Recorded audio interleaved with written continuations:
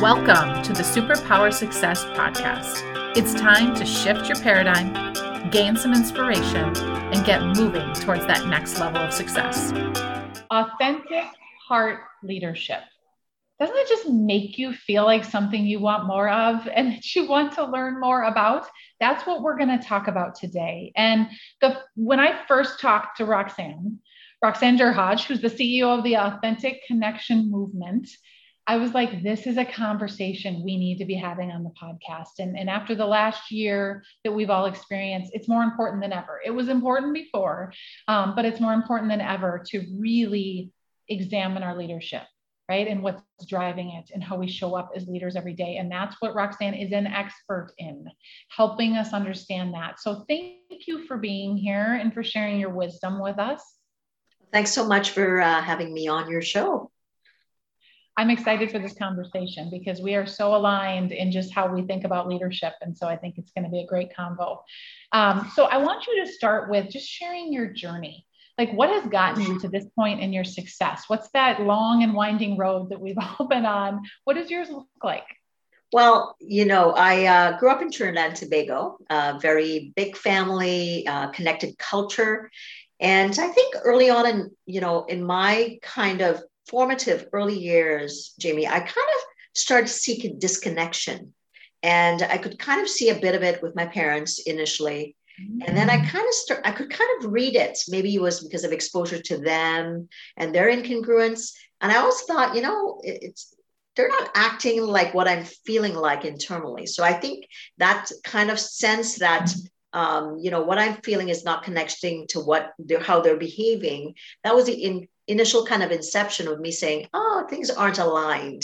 So if you want to call that about inauthentic, probably back then.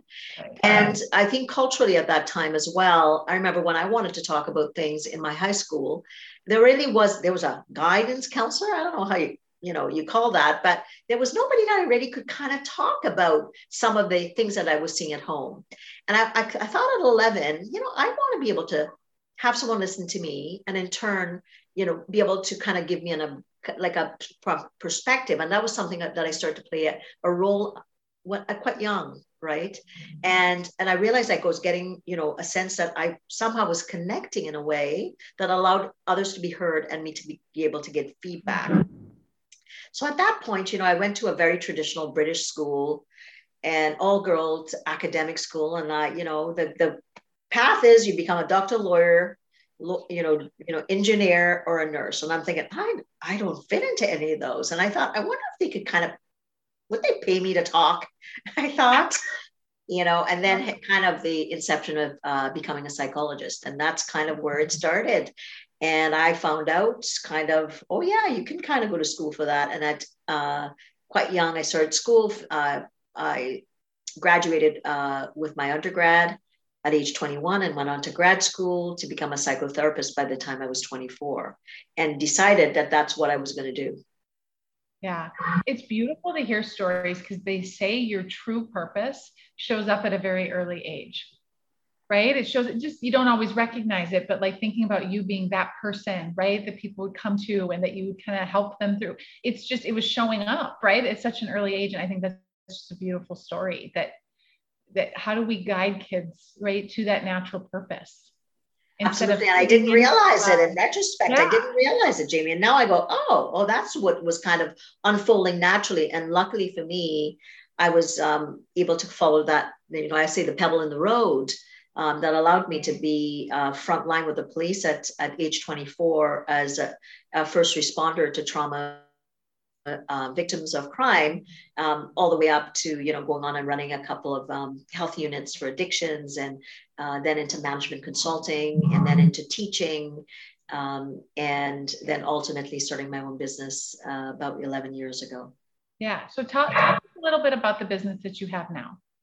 And kind of how the business I have now is basically, so I work with leaders and their teams around authentic heart leadership. So if you think of the core fundamental is about connection. And what I had seen is that the human need for connection, whether it was frontline, me responding to someone who had really just been a victim of crime, all the way up to C-suite and advisory boards, the main thing is that most people want to feel that real sense of connection.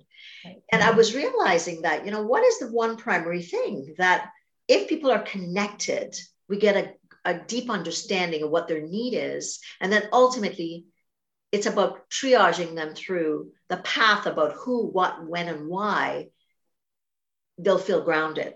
And oftentimes, most people don't know. They kind of have I would say like a blurry image of what that looks like, but they need guidance, whether it's macroscopically as a corporation, all the way down to, say, a frontline person that I may have been dealing with a psychologist, but the thread is the same. And, sometimes people think they want one thing, but really until they really start to answer some of those core fundamental questions and sit with it, do they really kind of that image of really what they want organizationally or individually does not become clear.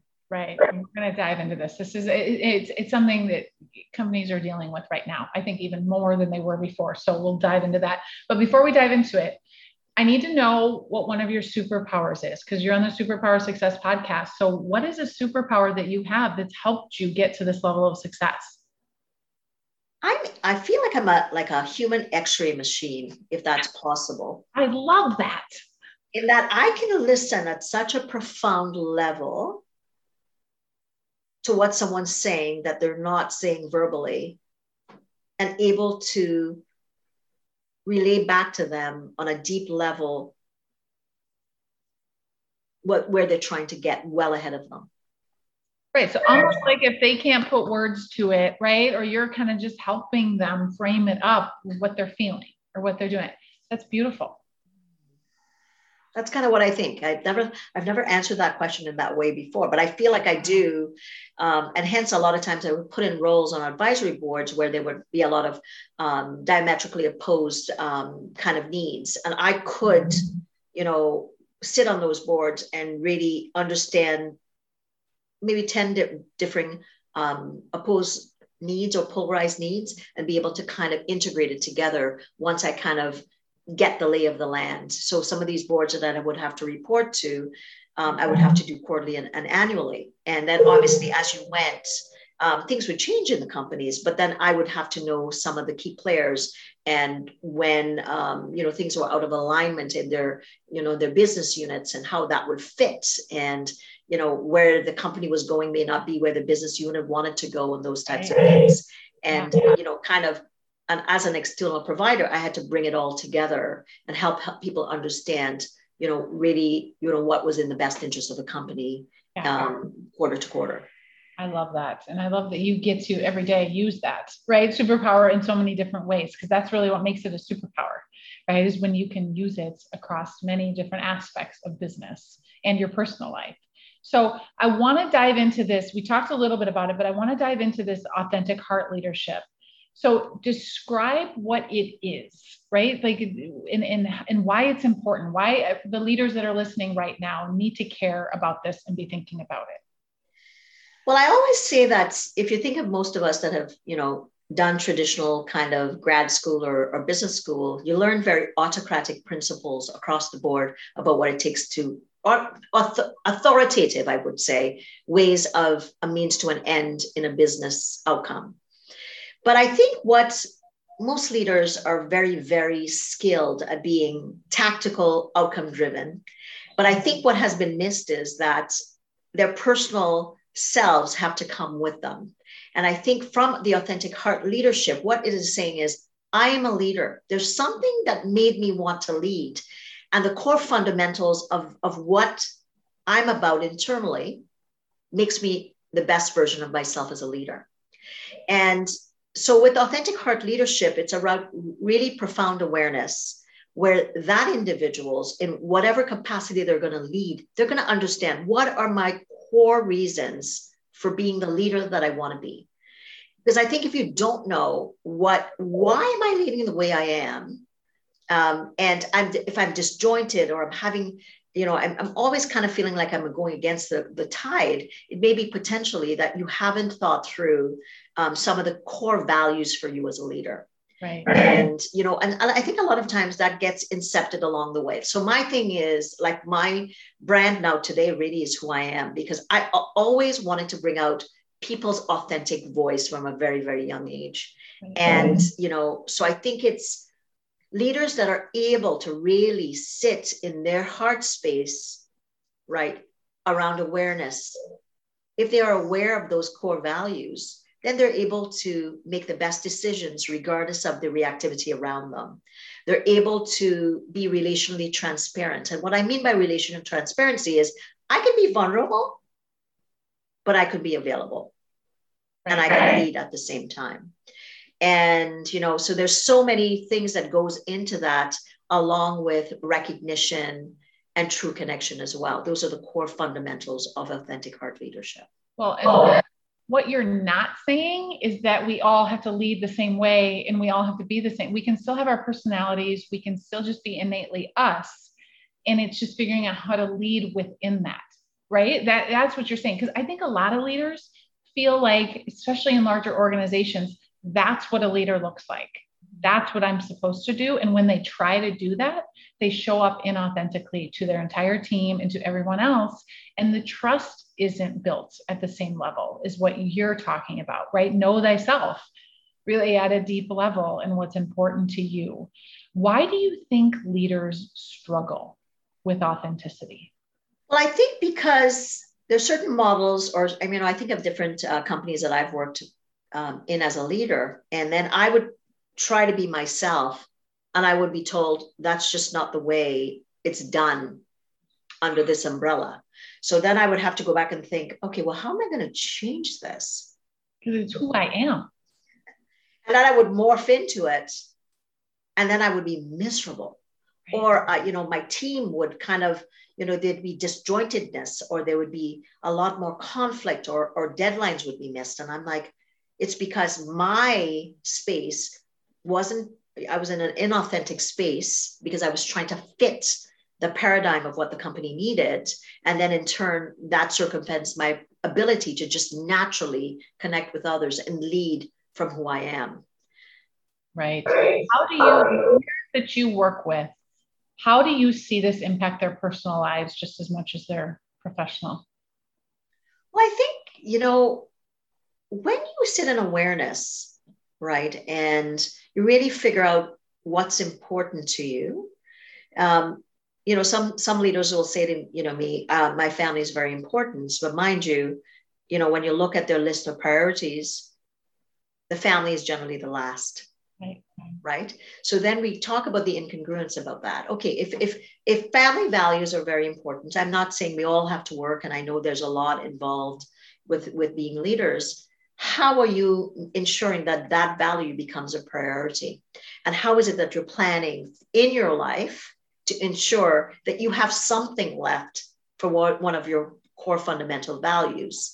And a lot of leaders will be so depleted that by the time, they get home after trips or they get home from their days, there's not much left to give to the very beings that they're saying is so very, very important. So we talk about prioritizing and aligning their values with the things that they see in their lives as being the most important. Yeah. So if someone's listening and they're self-diagnosing themselves on exactly what you just, which I'm kind of doing to myself right now, like it's hard, and there's different seasons of our careers, right, in our lives, but where do they start? Because this can feel very overwhelming. Like, I don't think anyone would argue with what you're saying. It's just, how do I get there? That's like the promised land. Like, I want to feel like that. Where do they start?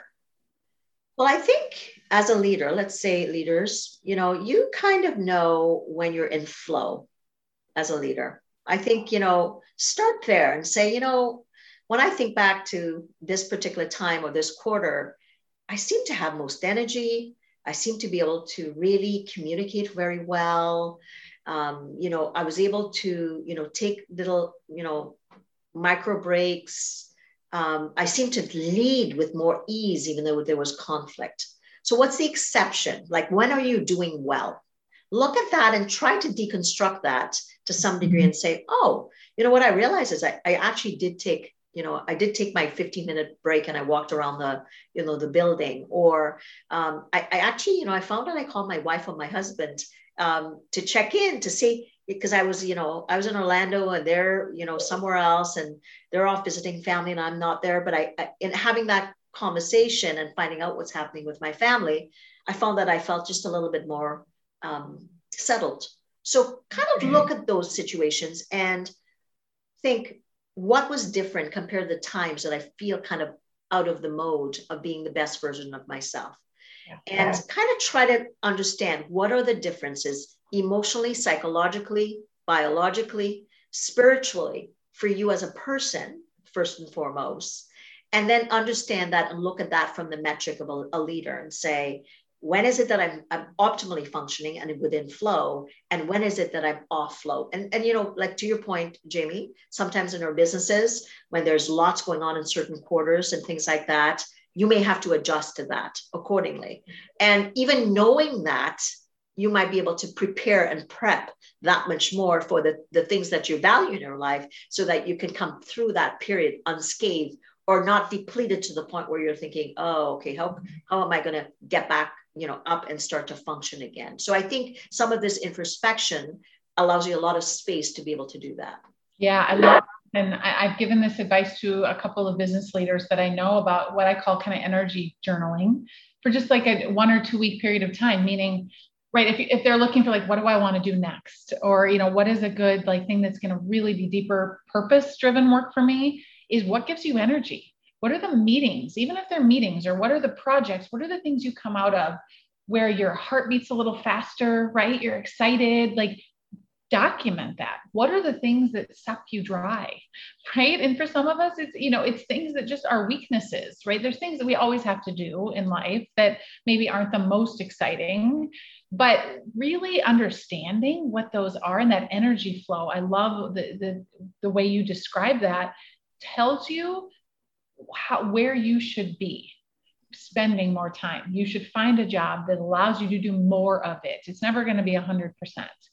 But a lot of leaders get stuck in, I got this degree. This is what I'm supposed to do, right? Here's the path.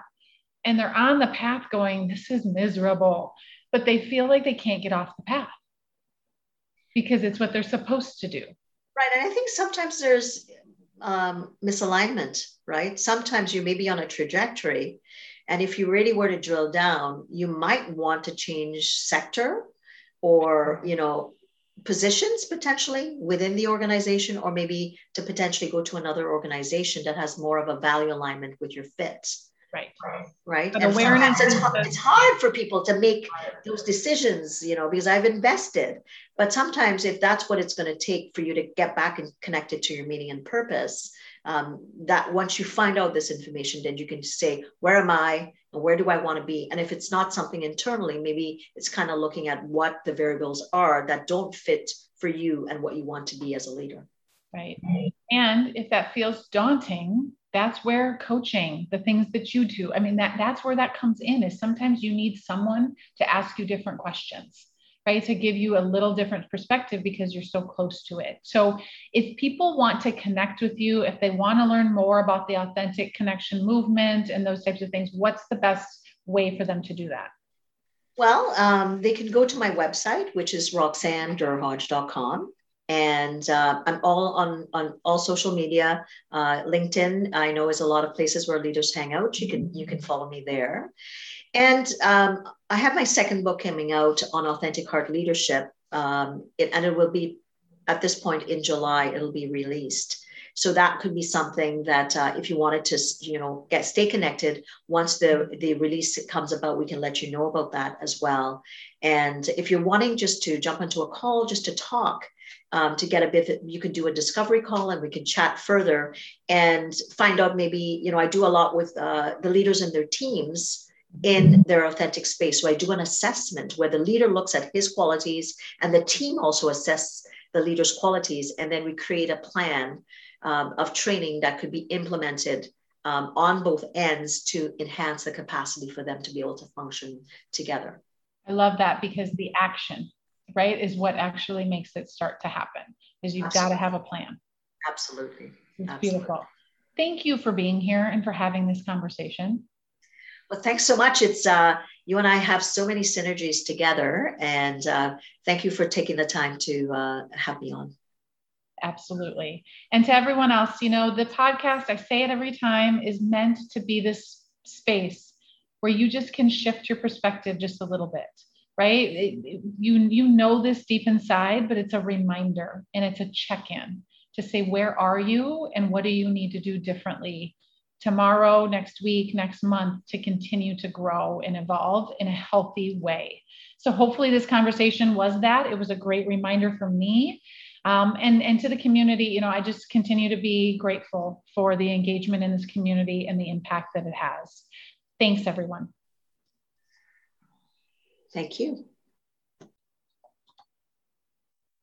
I don't know if I have to get off altogether. Yeah, we have to maybe close it out and then why don't I close it out and you come right back on? Okay. Okay, awesome. Thanks so much for listening. If you like this episode, please click that little subscribe button so you get the latest episodes when we release them. And we would so appreciate a rating and a review. We'd love to hear from you on how these podcast topics are having an impact for you. And if you haven't subscribed to our newsletter, make sure and go to our website, KeystoneGroupINTL.com, to sign up.